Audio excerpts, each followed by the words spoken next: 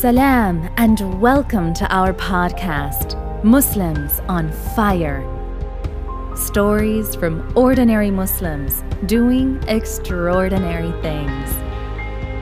With your host, Maruf.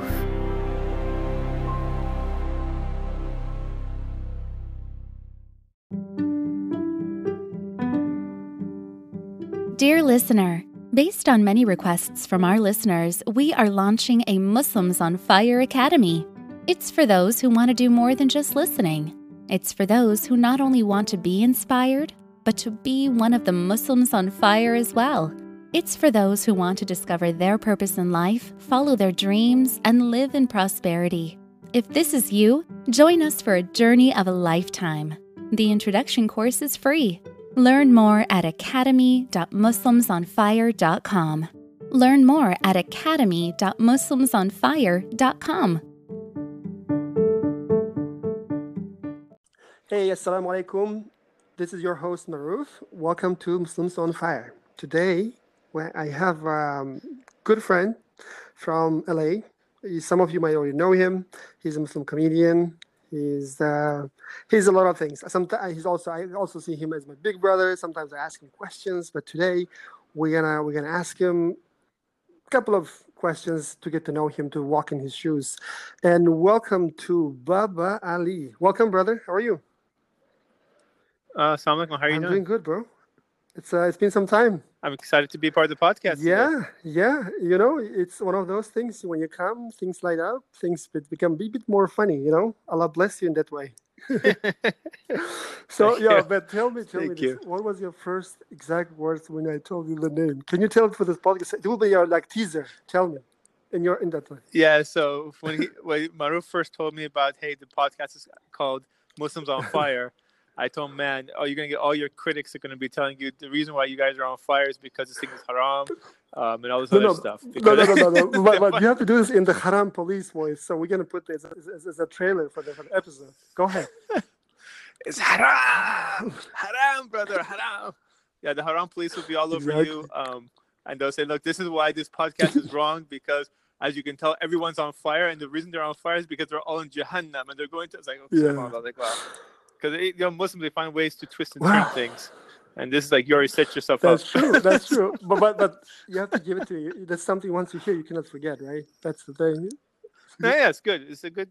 I mean, things people misunderstand. They don't understand what on fire means. Like, hey, that's fire. That's true. It's actually a term for young people. It says, I mean, that's really cool. Yeah. I mean. But 20 years ago, if you said something was cool, they think something's frozen. Exactly. So just for the record, for those who are listening, we are recording this sometime in the 2019. Or the word on fire, it has some still, positive meaning. Let's make sure of that. Yeah. Right? Yes. So. Yeah, just like cool was 20 years ago, fire is today. Yeah, on fire means something passionate about, and etc. So yeah. Yeah, it may have to do with climate change. Maybe because the world's getting hotter. Exactly. But oh man, it's been always nice talking to you. So Ali, what we're gonna do today is, I guess, we're gonna decode Baba Ali a little bit. So we're gonna go back to your childhood and middle ages, how you find life, and up till right now. It may take some time, but we're just gonna skip the boring parts, I guess, right? We're just going to go to the main part. So why don't you tell us, just go back, take us to your childhood and tell us what kind of things you remember, what kind of family Baba Ali's is brought up, Tell us more about it. Let's get to know you. Yeah. So I'm a family. My parents came from Iran. We came to America on vacation. Okay. And when we came on vacation, the vacation became a permanent vacation because the revolution broke out. I ended up staying here. And I've been here since. I've never been back to my home country since. Okay. So I grew up here, and English was not my first language. I didn't even start speaking till I was 4 years old. I remember sitting in school and then just being completely confused what was going on. And once I started talking, I didn't stop talking. As you can tell, I think I just saved it all up. So this is the thing. Ali, tell me this. So how was your family? So you came to US at the age of 4 for a permanent location without knowing it. I understand that. But I mean, so at school, we will, I think, so how was school for you, I guess? How was school in the beginning? Like, I mean, I think what I'm trying to ask is that was some kind of bullying involved? You were some different, some other schools, some other kids in the school? No, I was always the kid that was like the foreign kid, basically. You know, I went to a predominantly more of a white area, a white American area, and so I was like, they couldn't pronounce my name, even though my name was simple as Ali, just 3 letters, two syllables, Ali, but they'll call me Alex, Al. Okay. Some kids will call me Oil. I see. This is like all these different things. Growing up, it just always felt like the different kid. My parents don't look like the typical kids, like what kids see on television, right? So it always felt different, and because of that, it was kind of challenging at times. But I grew up like a typical American. So as you can tell just by my voice, it doesn't sound like a Persian accent. Not yet. We still. So not yet. Not yet.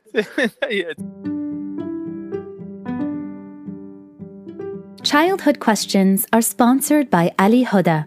Ali Huda is a video-on-demand streaming platform for Muslim children where they can watch cartoons and shows while learning about Islam the fun way. If you are a Muslim parent, this will be one of your best investments.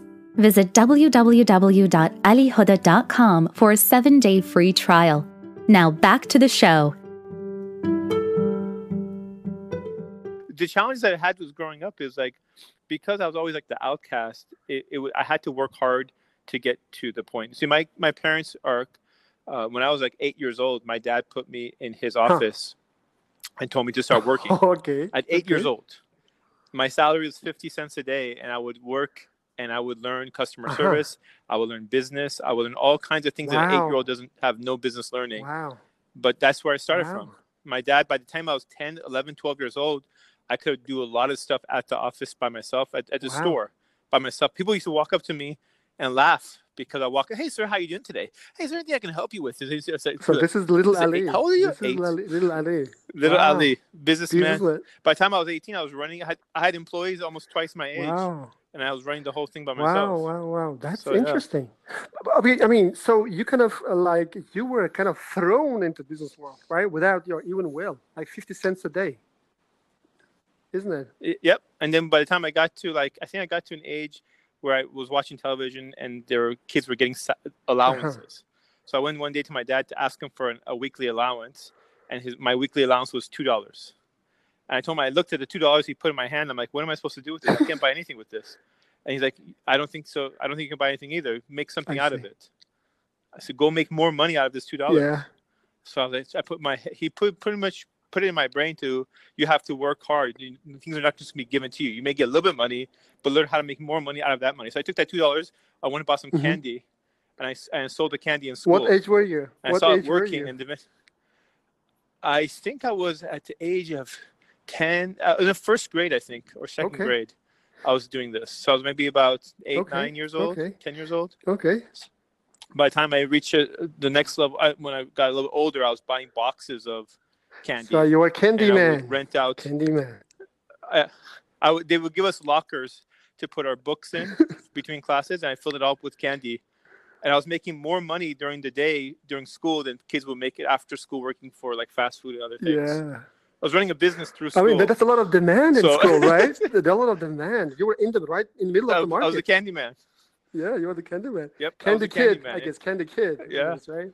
Candy kid. Wow. Yeah. Candy kid. I mean, so you learn from a very young age entrepreneur stuff. By the time I was like 18, 19, I started thinking of my own businesses and different things. I basically look at different businesses out there and see how can I improve them. I see. So my first business was a marketing business. Interesting. That worked. I took a concept of saying, hey, how do you do door-to-door delivery for marketing, for pamphlets, for flyers? I look at what the competition is doing and what I can do, and how can I do that. Wait. I lost you. My first business was marketing. Oh, my first business was a company called Flyers R Us. What I did is basically distribute advertisements door to door. Okay, cool. And what other companies were doing, they were doing it by mail. And what the problem was, when you do it by mail, you're buying these mailing lists, and those mailing lists would be out of date. So about 50% or about 30% of the mails that you're sending that wouldn't get through. And then you have to buy envelopes, you have to pay for stamps, you have to do all this costs, which came out to about 40 cents, 45 cents per house that you advertise to. I was able to do it for 10 cents per house by doing it manually. I see. And then I would advertise, I would put a whole bunch of flyers together, staple them. So for this one price of sending it to 1,000 homes, I would be able to pay 5 customers would pay for it. And the profits just got out of control. And actually, I imploded. Actually, instead of saying, "Oh, because I had so much business that the business went bankrupt." How could it be? I couldn't keep up with demand. You could keep up with demand. I couldn't keep up with demand. I couldn't get enough people to work for me, even though I paid them double of what the average. So you had was at that time. Scale issues. You couldn't scale it up fast enough, I guess, isn't it? I couldn't scale. I was doing it all by myself because no one would take the money. Oh, really? Even the workers wouldn't take the money. So it's too much work. Yeah. Wow. I didn't know how to hire like an employee team. I was 18, 19 years old. I didn't know how to do this stuff. I see. Yeah, so I imploded and quick, but every single failure was a success in a way because I learned absolutely what not to do. Stuff you can't learn in a textbook. As they say, yeah. Either you win, either you learn, right? So you never fail. Exactly, 100%. Well, I mean, here's the thing. So, that's your entrepreneurial life. I just want to know, like, what was your family's your childhood relationship towards the Islam? Like, I remember, because the reason I'm asking is that you're a comedian, you do a lot of for Muslim audiences. Was it some kind of from your childhood, or it happened gradually later? What happened there? So my parents didn't practice any type of religion. They're extremely secular. Most Iranians are. So I actually learned about Islam on my own, being in my late teens. So I actually came across Islam, and when I learned about it, within 24 hours I became Muslim. So after I became Muslim, my entrepreneur skills came with me, and I said, okay, how can I use these skills to help improve many of the situations we have within our Muslim ummah? Wait. So what can I do? Slow down. Yeah. So I just want to understand, like why on earth, like you late teens, right? You said like 19, or what are you talking about? Yeah, I was about 19, 20 years old. Like, why on earth, like 19, 20 years old, person like you who has enough money would go and take up on the religion, right? Why wouldn't you enjoy your life? I don't know. I mean, what I'm just thinking is like playing a little bit devil's advocate. In the US, like you have so many freedom, you can do whatever you want. Why on earth go and follow a religion, especially if your parents didn't do that? Excellent question. So I had a beautiful girlfriend who happened to be a model. I had a Mercedes Benz. I was driving living the life. I had a Rolex on my arm. I had all the dunya in the world, but I felt I had so many friends, but I felt alone. Because the one thing I didn't have is I didn't have peace in my heart. And this is why you see so many celebrities and all these people doing drugs and all this crazy stuff. And alhamdulillah, I never went down that path. But they have all this stuff that make you think that this is happiness, but it doesn't bring happiness. The only thing that really truly brings happiness is peace. Absolutely. Do you struggle with deen and dunya balance in your life? Meet Salam.app, a Muslim social network where your ego, nafs, is not in the center. It is a place to feed your soul with daily inspiration, to make new Muslim friends, and connect with Ummah. Visit www.salam.app and download free for your iPhone or Android. Right? If you have peace in your heart, then everything else that you have, it makes it sweet. But if you don't have peace in your heart and you have all the other stuff, then it becomes completely pointless. And I see a lot of people who chase all the stuff of the dunya, and then once they have it, and they get to their goal, all the dreams that they had, they get to it, and when they have it, they're not happy, they're not satisfied, and they're like, okay, now what? So I was in that situation where I had all those things, and I wasn't interested, and I said, there's something else. There's another. So how did you find out? How did you come about Islam? How did you discover Islam? Like, can you explain? Like, yeah, I was looking for all the truth. I was looking for the different things, different religions out there. Each time I came across one of them, I found an issue. I would go to the next one until Islam was the last one left. So when I went and learned about it, I saw something that a lot of people don't see. It wasn't like a pamphlet or a copy of the Quran or anything like that. I was fortunate enough to be around people who actually practice their deen, and they practice it correctly. And their practicing of it correctly inspired me to learn more about these people. And that's why very quickly I accepted Islam, because I saw some things you don't normally. I see. These people change to behave in such a way. It's the behavior. Yeah, I mean, it's like people, you know, behavior. How do people behave? It's not about what you say theoretically, but how you act. You know, how it makes you feel. I guess. Yeah. I mean, I remember. Yes. You're such a funny character. I remember. I want you to remember this as well. I remember, like, once you mentioned. I remember you said you took one of your girlfriend to one of this dawa, right? Was it correct? Okay, so the camp that I went to learn it. about Islam, I took my girlfriend with me. My girlfriend, forget hijab or no hijab, she had purple hair. So she had purple hair, she had dyed her hair purple. So we're going to an Islamic camp, and they don't, sometimes the issue about hijab, should I wear hijab or not? They don't expect anyone with purple hair at the masjid. And this is back in long time ago. So what happened was, I didn't know the girlfriend-boyfriend isn't allowed in Islam. So I had my arm around her outside the lecture hall, where the guy is giving a talk about Deen, Islam. I have my arm around this girl, and I remember the sister with hijab and jilbab, older sister, walking up to us and saying, "Excuse me, you two can't sit together like that." I remember my arm being around her. I said, "No, don't worry, it's okay, she's my girlfriend." That was what I told her. The lady looks at me like I'm crazy. I didn't really understand. Why would you look at me like this? Then I was just confused. Yeah, so no, you guys are worried this is some other girl. No, she's my girlfriend. Don't worry about it. We're good. She's like, who are these people? So that's how lost I was. But subhanAllah, it was literally the next day that I told my girlfriend that it's over. The girl that I loved, I said it's over. Because I found something sweeter than hers. The thing I've been looking for my whole life. You know, that's one thing about this deen is, like, you have to have sincerity. Sincerity as far as, like, if you're ever given the truth, would you let go of all the stuff, your traditions? I think I lost you. You say one thing about this deen, then start, please. So one thing about this deen that we have to remember, is that once you find the truth, sincerity is what makes you decide to take on the truth or not. If you're truly sincere and you've been doing something, for example, your whole life, and then you realize that what you've been doing is Islamically wrong, if you're sincere, you will give up the thing you've been doing Islamically wrong and do the right way. If you're just following your traditions, or you're just doing it because your parents have done it and stuff like that, then we're no different than the pre-Arabs that were just worshiping idols and rocks because they just did it because their parents did it. Right? So you have to be sincere to the truth. So when Allah subhanahu wa ta'ala unveils the truth to you, you take it. And that itself, by the way, is a huge test. I make it sound like it's easy, but it's not. A lot of times we have this culture, we have all these things that we're used to doing. This is the way we've always done business. This is the way we've always done whatever it is.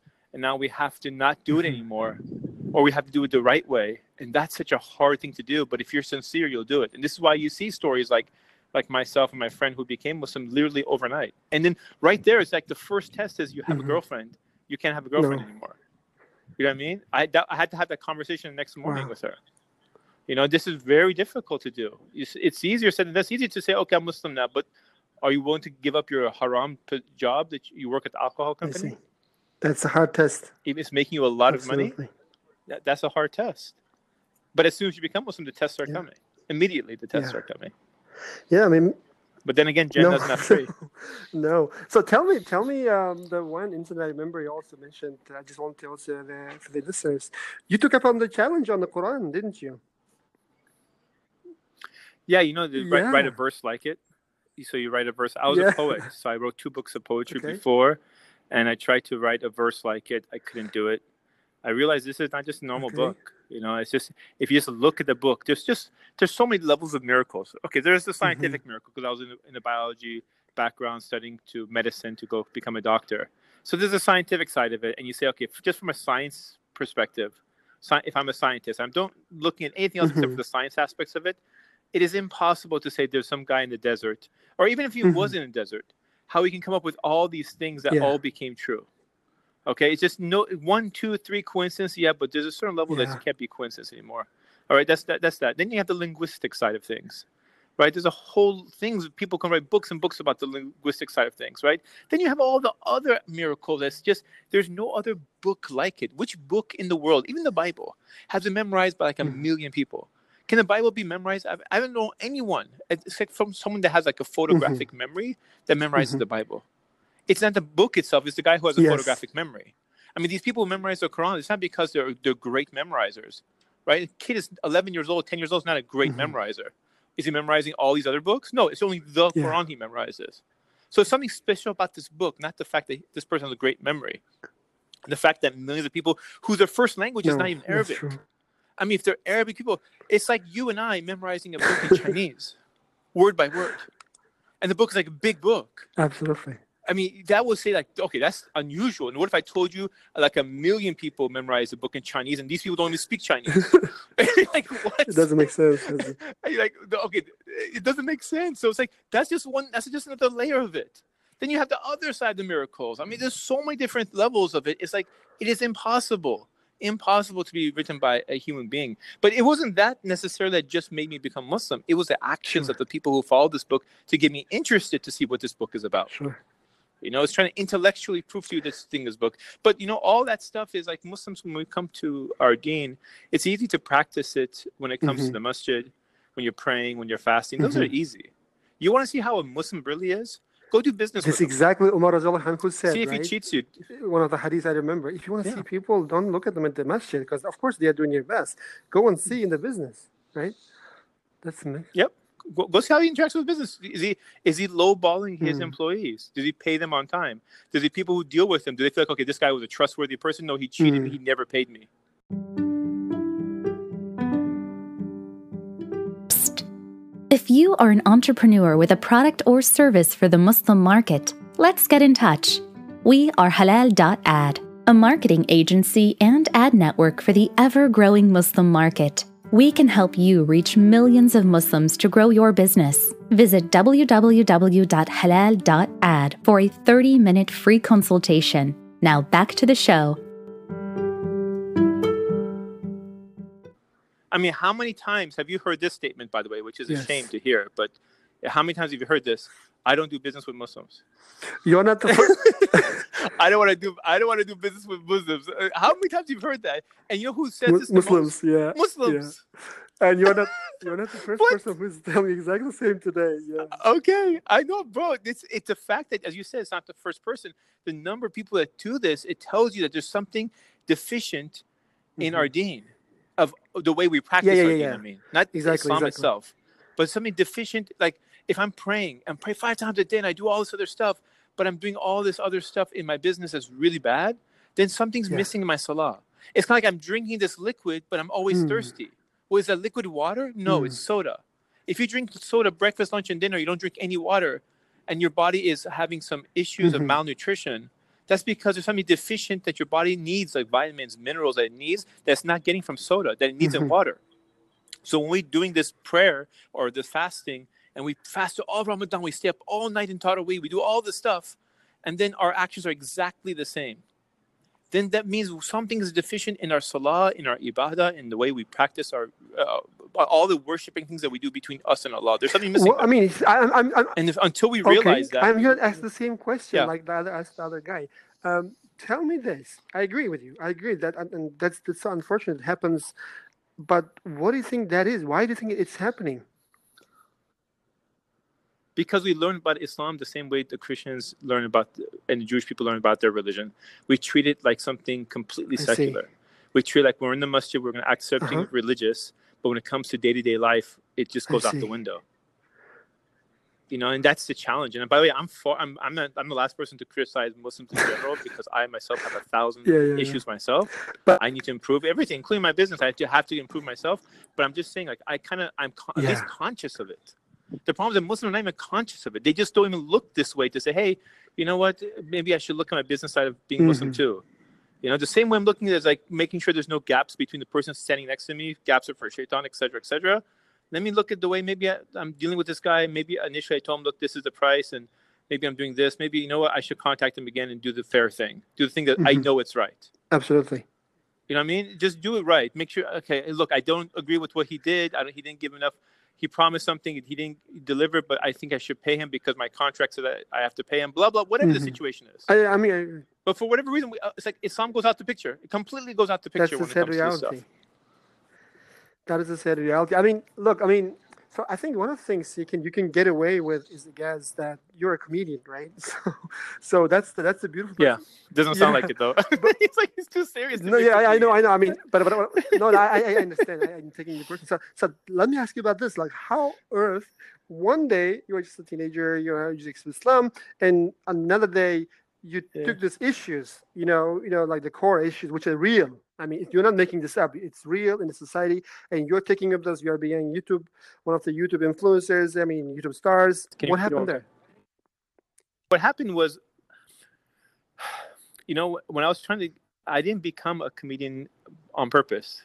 So what Mhm. happened was I'm actually have a person. I'm one of the people that has stage fright, which means when I go on stage, I get too nervous to even speak. I'm actually scared to speak in front of people. So how did a person who has stage fright become a comedian? Well, after I made some YouTube videos that became popular, those YouTube videos about is all the funny stuff about being Muslim in America. For those who are interested, you can just type in the word Baba Ali on YouTube. You'll see some children's videos, but you'll also see some videos about like me blogging about funny stuff about being Muslim Yeah, in Haram America. Police and all this stuff. Yeah. Exactly. So when those videos became popular, I got invited to go speak somewhere. And I kept saying no to the person because I kept explaining like this, I don't have stage fright. I can't do this in front of people. Even my wife and kids, I wait for them to fall asleep before I do this. I don't even do it in front of them. I see. But the lady said, please come. Finally, I said yes. I went there. I was so nervous. My hand was shaking. And all the notes I written on cards to read my speech was just, I couldn't read it. I remember my hands shaking so much, I actually threw my cards. And Wow. people saw me throw my cards out of frustration, and they laughed. And I didn't understand what was going on, so I kept talking. They kept laughing. I kept talking. They kept laughing. And no matter what I said, they kept laughing. And as soon as the whole thing was done, I thought it was a complete disaster. I walk off the stage, and a brother walks up to me and says, hey, can you do that same comedy skit at our event next? I'm like, that wasn't comedy. They're like, hey, he's still doing it. I'm like, what? I see. So since then, I've been on nearly 400 shows around the world. Wow. I've been doing. I don't have an agent, and I've been performing left and right. Alhamdulillah. Even this 2 days ago, I performed in Florida. So it's funny experience. Are you uploading so some of the? I remember you did quite extensively the YouTube videos. Are you doing any new videos these days, or No, what's going? Now it's just a lot of times they invite me to go speak live at events. I see. So that keeps me busy. see. So, but my topics have changed. So what I mean is that sometimes I go invited to speak comedy. Sometimes they ask me to give a speech. Sometimes they ask me to come give like a premarital course. Like they say, a lot of Muslims are getting divorced, and we know you have this whole pre-marriage program. So can you come and do something live for us to help us with the communities, because a lot of people are getting divorced, young people, and we don't have khutbahs about like premarital courses, and we don't have topics about this, and we need to try to battle this, and just ignoring it is not making it go away. So what if we get someone young and knows how to talk to young people and to talk about those issues that we don't talk about within our community, so we can like help prevent a lot of these silly divorces that are occurring. I see. A lot of people are marrying people that they have no business to be married to. They marry people that they're attracted to, but they can't tolerate. So the question comes and says, how do I learn who I can tolerate, who I can't tolerate? And those are the kind of things I discover. Yeah, speaking of marriage, you also have the Hafardeen Muslim Matrimony website. Yeah. Exactly. Can you like give us a brief intro what it is? Yeah. So Hafardeen is a matrimonial site. We started back in 2010. Alhamdulillah, over 2,000 marriages. 2,000 people have found their half from Hafardeen. And just in a nutshell, the way it's different than typical swiping apps is like if you go to a typical swiping app, it's basically your picture, your name, and your age. And it looks like something that guys will make, right? Because that's what we care about: your name, your age, and your picture, right? But most women need a deeper level of you before they actually say yes. And they did a recent study that 61.9%, which is basically 62% of men, will always swipe right. And for those who are not familiar, on these apps, when you swipe right, that means you're interested in them, and you swipe left, you means no. And only about 4%, only 4%, which means 96% of sisters do not swipe right, which tells you that sisters, not that because the men are unattractive, is because they need more about a guy before they commit to, like, let me start talking to you more about marriage. They need more than just a picture. So what Hafardine does is not only does it give you your picture, your information, this and that, it actually breaks down their personality, what they're attracted to, what they can tolerate in a marriage. We have some things that other people don't have, including just things we just recently added. For example, every single person who joins Hafardine, you have one-on-one free support. So someone, a human being will be assigned to you to be like your wingman, to be your coach, and to help you throughout the whole process, and it's completely complimentary. So it's amazing. And we don't raise our price because of this. We just made it so we can make it a little bit easier so you can help you find your other half. You're not just, imagine joining a gym. And like, okay, you're joining the gym and they throw you into the gym and then you see all these machines, you don't know what to do. But imagine joining the same gym and they have to say, this is your personal trainer. It's completely free. Every single day you come in, they will be here with you and they're here to answer your questions, here to train you, here to tell you what to do each day to help you get to the top. And that's what to help you reach your goal. And that's what happened. It's different, inshallah. So that's one latest thing we've added. I see. I mean, you're also a serial entrepreneur. You have this side. You also launch a couple of board games, as I remember. You're also a comedian. You do both. So walk me through this. Like what makes you like go ahead and create new things again? What is your secret behind it? Why would you end up doing things? Well, one of the things is to give credit. First of all, all the success I've had is only because of Allah subhanahu wa ta'ala. I take no credit for that myself. The only thing I have been able to put is Allah's enabled me to put in effort. All right. The second thing is one of the things I always keep making dua for is Allah to surround me around the good people that will bring me success in this life and the hereafter, and take me away from people that are not good for me, right? Because I don't know who's good. Sometimes a person who will be your best friend is a person who's working in the background to hurt you. So I pray to Allah to take those people away, the people I don't see, that are right under my nose, that I don't see, to make our relationship distant until we barely talk to each other. So with that said, I try to surround myself with good people, and with every project I do, I try to surround myself with different people and try to do those projects with those people. And when I see other people doing projects, I give them my advice without asking for anything in return, with the hopes that I would help them become more successful. And only Allah knows my intention. Like I'm not, I'm trying to help people, right? It's surprising, subhanAllah, this is one thing I don't see within our ummah. I think everyone's out there for themselves. They are trying to, even though step on each other just to move up, not realizing, hey, we can work together, and giving someone advice on their business doesn't hurt you at all. No. But people are selfish in that aspect of it, and they just are all keeping themselves. And if everyone does this themselves, our community doesn't grow. No. So, and then if you really, really, and this comes back to the sincerity we were discussing earlier, if you really, really believe that success is from Allah subhanahu wa ta'ala, and you're helping someone for the sake of Allah, then don't be surprised when suddenly your business becomes much more successful than it was the day before. And things come out of the blue that weren't there before. But you really have to be sincere in that aspect. And I think it's not a coincidence that so many of my businesses became successful.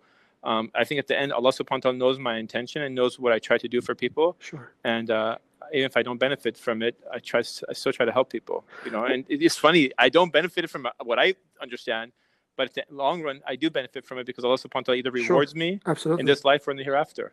Absolutely. So. I mean, here's the thing. You just recently just keep mentioning success. Let me ask you this. What does success means to you? What is success? Success is a very good question. Success for a lot of people, we have to look at what Islam defines as it. If someone anger, these words, by the way, many words were defined by Islam. Like to someone that was strong, for example, we know as strong as something is physical strength. But Prophet Sallallahu walked by two people that were wrestling and says the stronger among you two is the person who can control his anger. Yes, hadith. That's true. Yes, exactly. There's a hadith regarding that. So success, all these different things, Islam has defined it, right? Saying that someone who is successful, it's real success is not in this dunya. The real success is the person who reaches the hereafter and reaches into Jannah. But as far as this dunya, if I had to define my success in this dunya, I would try to say as someone that I have no conflict with people. I have enough that I don't have to worry about how I'm going to pay rent and how I'm going to pay funds. And I also have the ability to help others as well. I see. That's success. If I have all the wealth, but I don't have companions, I don't have friends, and all my friends are all suffering and they're all like miserable, how can I feel good at night if I'm watching all my brothers like miserable and their business is just failing, and I just have all this. What's the point? It's like a person who has all the money in the world and they don't have anyone to share it with. That's interesting. That's not happiness. That's interesting. So you're defining success, including others as well, in a way, isn't it? Here, think about it. For all the listeners who are listening, ask yourself, the last time there was a gift exchange given, where did you feel better? When you received the gift or when you gave it and you saw their happiness from it? Absolutely. Right? So yeah, you get happy when you get certain things that you always want. But when you see somebody else's happiness with something they really want, it's 10 times more happier. Absolutely. I think we forget about this. This is just a common human thing. It's not a Muslim, non-Muslim thing. It's a common human thing that we Muslims, unfortunately, have kind of been disconnected to. Now, imagine on a business level, you help someone and their business succeeds and becomes successful.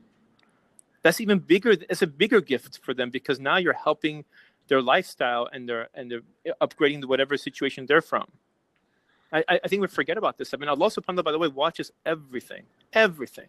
So don't ever think that if you're helping someone, that will go not noted. Everything's being written down. Everything comes with a reward or with a punishment. Absolutely. Exactly. Absolutely. I mean, look, you have launched a couple of businesses, alhamdulillah, some of them successful as well.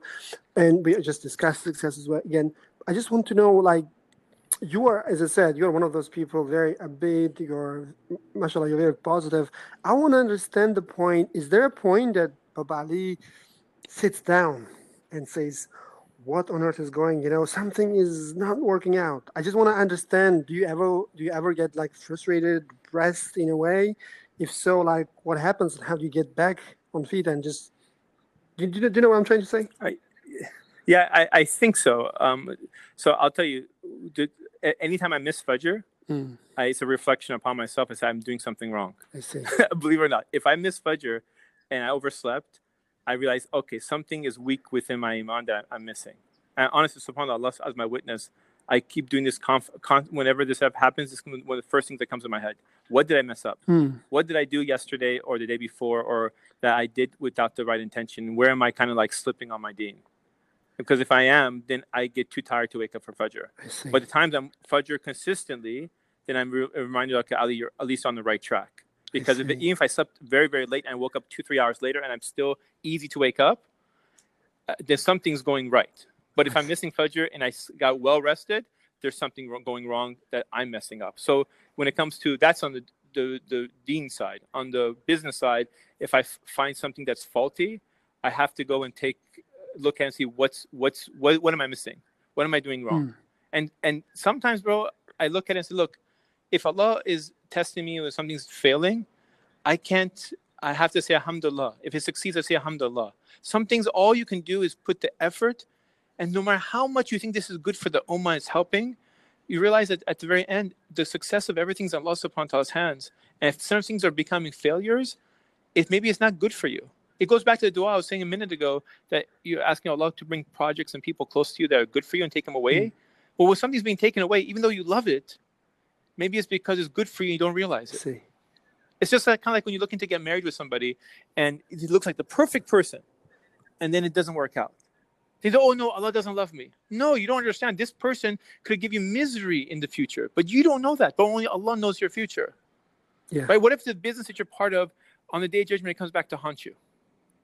For whatever situation, maybe bad customer service, things that were completely out of your hands, and those people all have debts with you, and on the day of judgment say, oh, this was a curse upon me, not a benefit. I thought I was helping the ummah, then I was hurting the ummah. I see. And Allah took it away from you. You don't see it. If you really, really put your trust in Allah, you say, okay, if it's good for me, make it successful. If it's bad for me, take it away. And that's with friends, that's with business, that's with everything. Right. It's very insightful. Sometimes relatives. Yeah, very interesting. Especially relatives, I guess. Yeah. I mean, so share some, like, all this business, what you learned, things you did. I want to ask like 2 more questions. One of them is like, tell us some insights, like aha moments. You were doing things in a way that it wasn't working out and you kind of it worked. You said, wow, that was something interesting I learned in the business. It could be in the business, it could be in life. It doesn't really matter, actually. Go ahead. Yeah, so we want interested in business or life? Which one do you want to know? Well, Deen or business? Deen. I want to know Deen. Go ahead. Okay, so regarding the Deen aspect of it, like I may be doing certain actions of certain things all for a long period of time, and then I marry my wife. And my wife is, I know a lot of things about my wife, by the way. I didn't know, not because I didn't know her, it's I never asked her. I didn't know my wife was Hafiz of Quran. I just found I just thought it was a coincidence that every time we talked about certain things, she had those ayahs already memorized. Whenever we had they were coming or up debates, against you as I think, why it's so random that you have the specific ayahs and hadiths memorized that we were just discussing. But how do you know we're going to discuss about this? I didn't know she was Hafiz until one day my daughter tells me. So this is like years have passed. My daughter comes back and said, "Mama, did you know Mama's Hafiz?" I said, "No." And I asked her, "Are you Hafiz?" She said, "Yes." I said, "How come you never told me?" She said, "You never asked."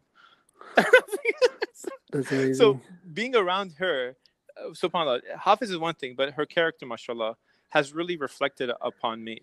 A lot of the stuff the aha moments of saying, subhanAllah, a wife or a companion in your life can change your behavior, can help you with your deen, bring you closer to your deen, and a bad companion or a bad spouse or a bad friend can take you away from your deen as well.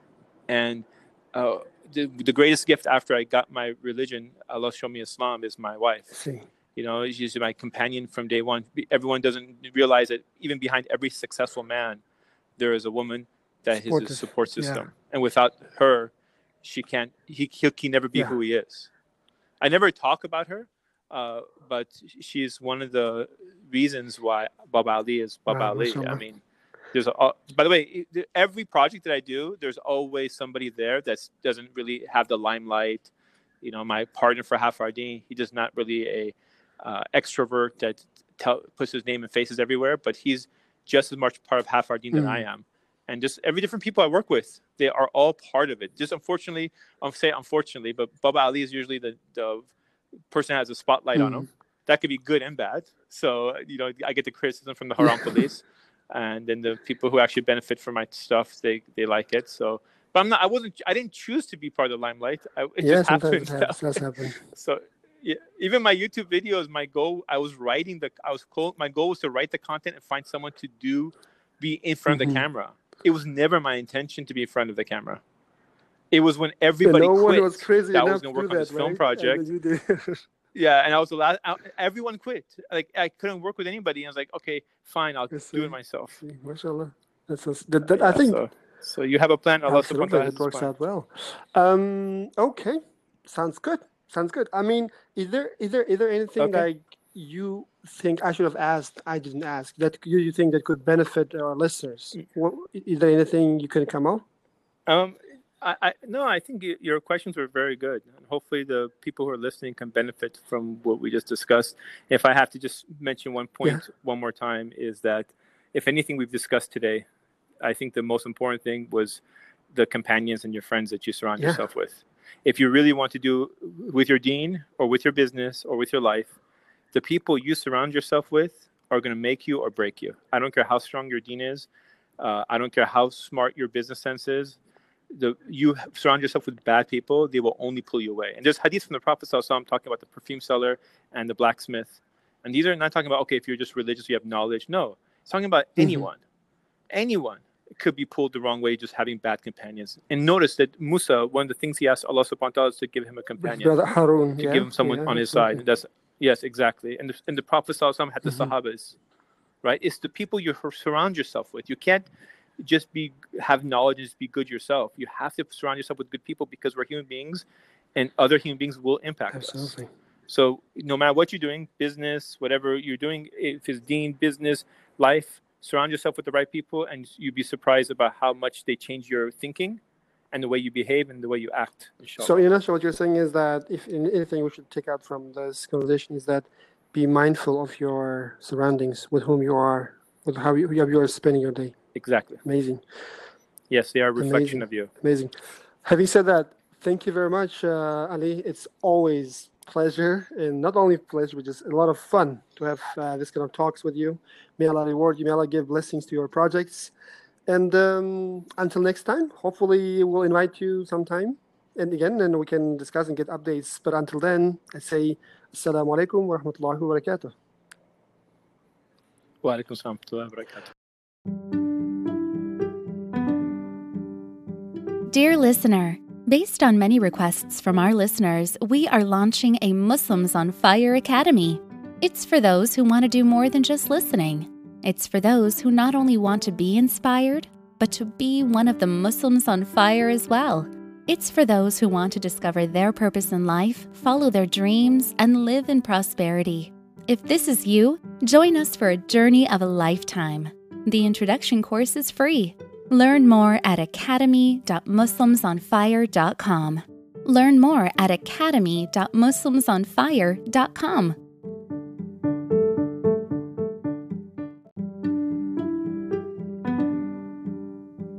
For show notes and questions for episodes, please visit www.muslimsonfire.com. Subscribe on iTunes, Google, Spotify, or wherever you listen to podcasts. If you like our show, please rate, share with friends, and leave a review. With your help, it will enable us to reach more people and change their lives for the better. Stay tuned. Until next time, Assalamu alaikum.